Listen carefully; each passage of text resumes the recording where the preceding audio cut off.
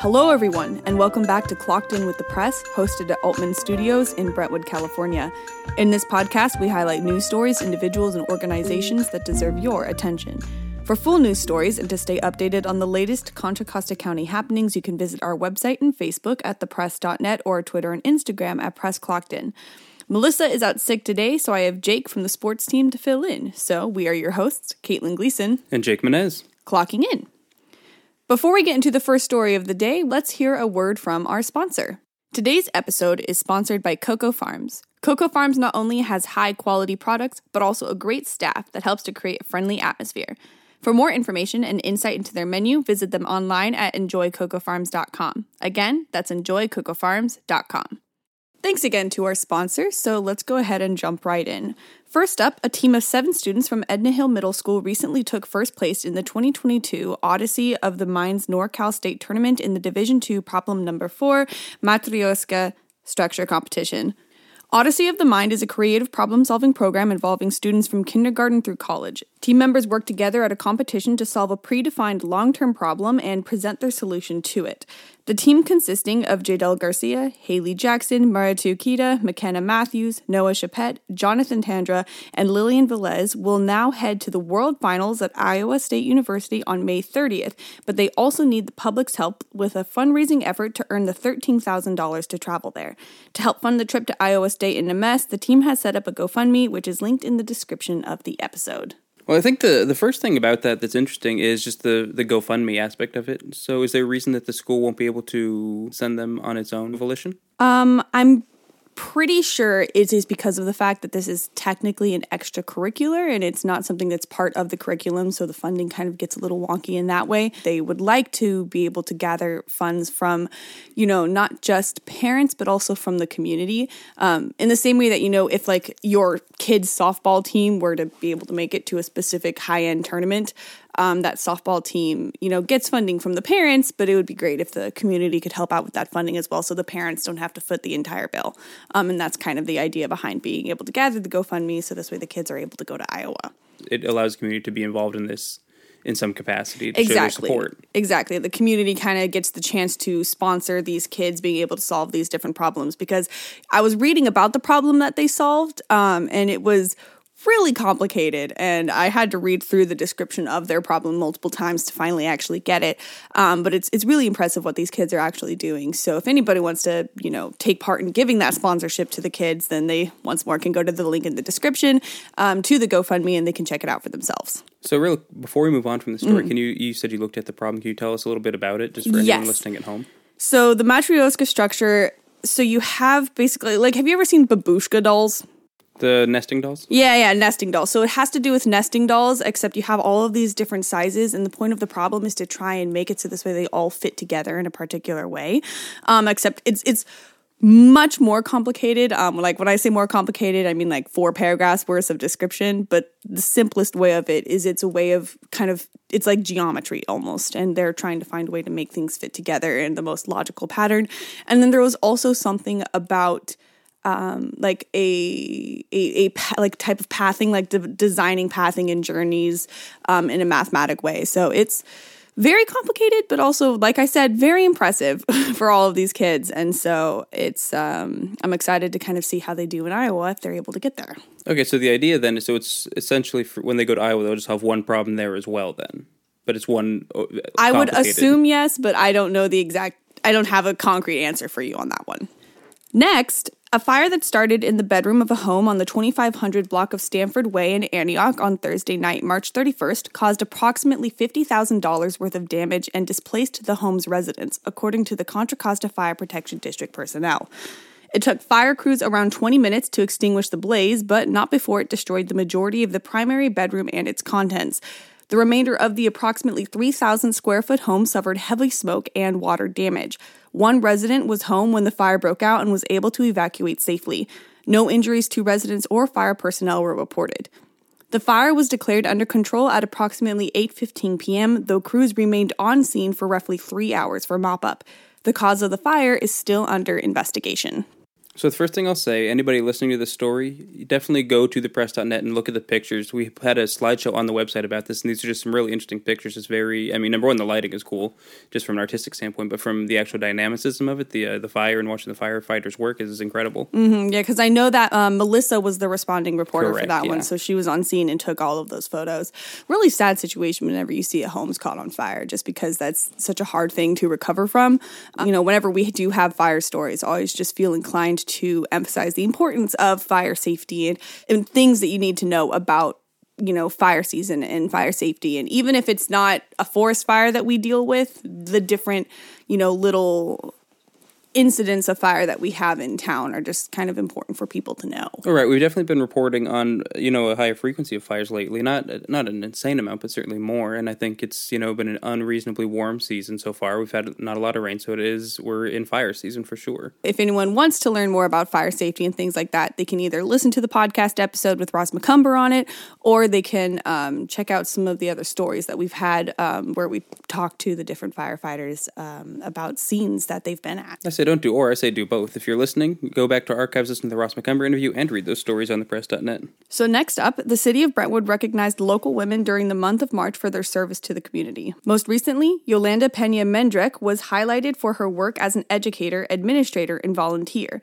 The city also recognized its female employees during Women's History Month with social media posts focused on the women of the Finance and Information Systems team, the Development Services team, and Associate Engineer Megan Oliveira. Pena Mendrick was the only woman recognized who did not work for the city. Pena Mendrick has been living, working, and volunteering in Brentwood for 22 years. She said even though personal fame doesn't motivate her, it felt good to be recognized. Though she had retired from her work as an administrator, Pena Mendrick said she was happy to answer a call for help last year when many local school districts were short administrators. She is working 3 days a week as a substitute school administrator at Highlands Elementary School in the Pittsburgh Unified School District.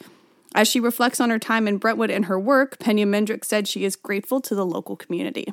And obviously, I think the most significant part of that about Yolanda specifically is that she's the one person the city recognized who didn't work for the city. So that just shows, what a threshold she had to perform to for the city to recognize. Absolutely, especially since she came out of retirement just to kind of help the school out because of the pandemic. Part of the reason why a lot of people became short-staffed is because you had a lot of people who were immunodeficient or people who were unable to work during the pandemic because of lockdown or things like that. So for her to come out of retirement, knowing like the risks and be like, yeah, I'm gonna help out. It's a very honorable thing to do. And of course, she has a long history with both the educational institutions out here, as well as I think she's done a lot of volunteer work with Red Cross. Oh, she's done a lot of volunteer work. Aside from administrative, there was just a lot of community giving that she's participated in with multiple organizations to show that she's just been a really big part of the community. And I was excited. We got the story in just under the radar. I think this went out in last week's paper, and Women's Month, of course, ended. International Women's Month ended at on the end March of March. 31st. Yeah, correct. Yeah, yeah. So it was really nice that we were able to get a story out to about International Women's Month, especially since there are so many hardworking and just dedicated women in this community that really do deserve recognition. Before we go to the next story, let's hear a quick word from this episode's sponsor. This episode is sponsored by Coco Farms from Antioch, California, located past Main Street and before the Antioch Bridge in the direction of Rio Vista. Coco Farms is on Wilbur Avenue for anyone wishing to pay them a visit. If you're 21 and older and you haven't tried any of Coco Farms' products, you're surely missing out on a good time. Normally, it is difficult to find such quality products for such a rad deal, but Coco Farms has got it in the dime bag. With a blazingly high-quality menu, customers are sure to find the right product for their needs. With over 500 different products available, they have something for every type of consumer. Coco Farms is open 7 days a week and is committed to providing an unparalleled experience to their customers. With a $20 eighth deal offered most of the year, Coco Farms offers its customers fabulous products for reasonable prices. They are stationed at 3400 Wilbur Avenue and online at enjoycocofarms.com. You can also give them a call at 833-424-4283. Again, that's 833-424-4283. Unwind and loosen up by paying a visit to Coco Farms, East County's #1 plug. Thanks again to this episode's sponsor. Let's go ahead and just get right back into it.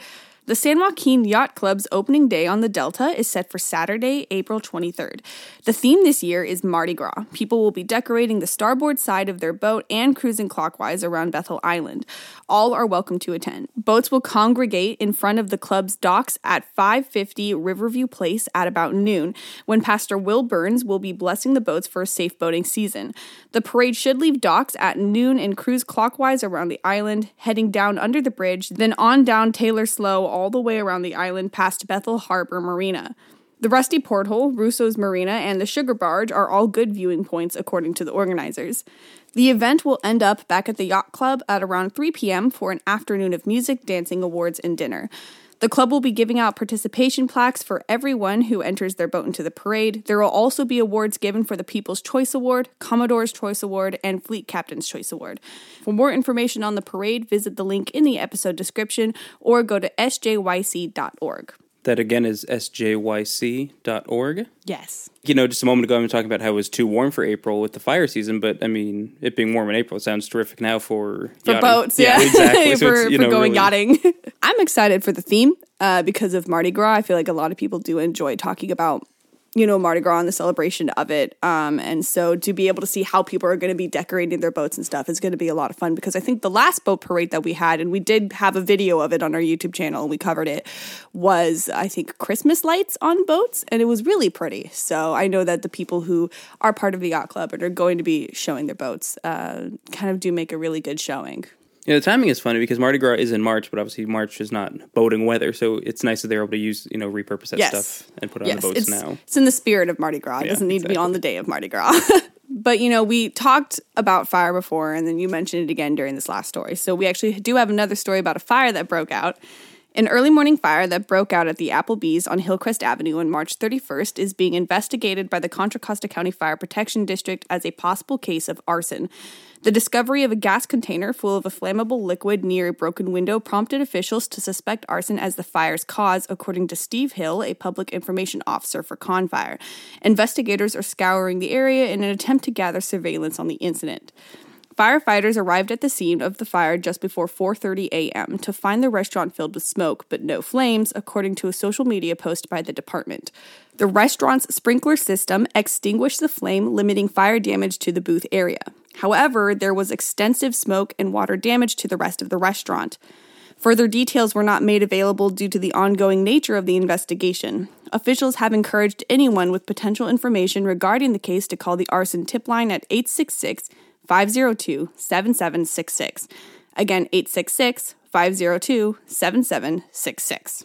And I'm actually the one who wrote that story, and I think the challenge with stuff like that is that, because of the ongoing nature of the investigation, there aren't always a lot of details. And so I think that, the fact that there's enough evidence for them to confidently suspect arson, makes it a little bit more interesting than some of these other fires that are more accidental. Since this is a case that, is suspected arson, and when I was writing cop logs this week, actually, I noticed that there was another incident of arson that was suspected, you kind of just want to stress that idea of making sure that your fire safety technology that you have in your buildings is all good, because it was, really good that the fire department was able to get there when they did, and that not the entire building had been damaged too much, and it was really consolidated to one area. And, their fire sensors and their smoke alarms and sprinklers and things like that are able to be up to date is really important for people when preparing for potential fires. Right. I think the arsons in that case are an outlier, and prevention methods won't necessarily prevent it if it's an intentional thing like that. But yeah, certainly the fact that sprinklers extinguish the flame is just a good reminder that the fire protection technology is a good thing to have. Mm-hmm. But I believe that you said that you had an update for the Alexis Gabe case. Right, yes. So for backstory, Alexis Gabe is the Oakley woman who's been missing since late January. Police have not had a lot of leads that they've been able to share because of the ongoing nature of the investigation. But the family, of course, has had a fairly active Facebook group. I think it has close to 10,000 followers at this point. Just people helping with the volunteer efforts and just fundraising efforts, just everything to help bring her home, essentially. And they've been going out on searches every weekend pretty much since January. And they've been assisted by the Class Kids Foundation and Mark Class the last couple months as well. But on April 3rd, the family did post a statement to their Facebook group saying that they were going to discontinue the physical searches for the foreseeable future because we're getting into rattlesnake season, and they were concerned that there weren't going to be a lot of conclusive leads brought about by the searches as well. So just for safety reasons, they determined it was better to refocus their efforts on attending council meetings and other such stuff that will, more about the fundraising part of it, keeping community awareness. And I mean, the big key element of the fundraising part is they want to be able to offer a reward for information or anything that leads to prosecution or her returning home. So the first order of business, I know on April 6th, that evening they attended the Discovery Bay Town Council meeting, and they're just going to attend those, just make public comments pertaining to the case. One of the most important things when you're trying to keep the case in people's minds, is just constantly talking about it and getting other people to talk about it. Keeping her name in people's, minds is a definite priority. Right. Yeah, there's really a lot to be said about that grassroots element of that whole thing. Mm-hmm. No, it's definitely shown how the community can unify and try to get something done. And I know the frustrating part, if you're someone, following the case from a distance, like through, by reading our paper or by following Police Group or something, from the outside looking in, there's not a lot of transparency from the Oakley Police Department. But, I spoke to the assistant to the city manager on the phone yesterday, and the big reason is because of the ongoing nature of the investigation. It's not that they don't want to share information, it's that at the risk of jeopardizing it. There's a lot of stuff that you just can't share, and it might hurt the progress of the entire thing. Exactly. And she stressed, police do have leads. They are following up on stuff every day. So even though it might, from the outside looking in, seem like it's slow moving, there is a lot of progress being made kind of under the surface. Yes, it's very far from becoming a cold case. That's it for today's episode of Clocked In with the Press. We appreciate you taking the time to listen in, and we look forward to speaking with you in future episodes. If you would like to read more news stories of Contra Costa County, you can do so through our website at thepress.net or through our Twitter and Instagram at PressClockedIn. You can also download our free app, thepress.net, so this way you can get your news on the go. Contact us with your thoughts on this episode or any other episode before it. That's all that we have for you today, and I will speak with you all next time. This is Caitlin Gleason. And Jake Menez. Clocking out.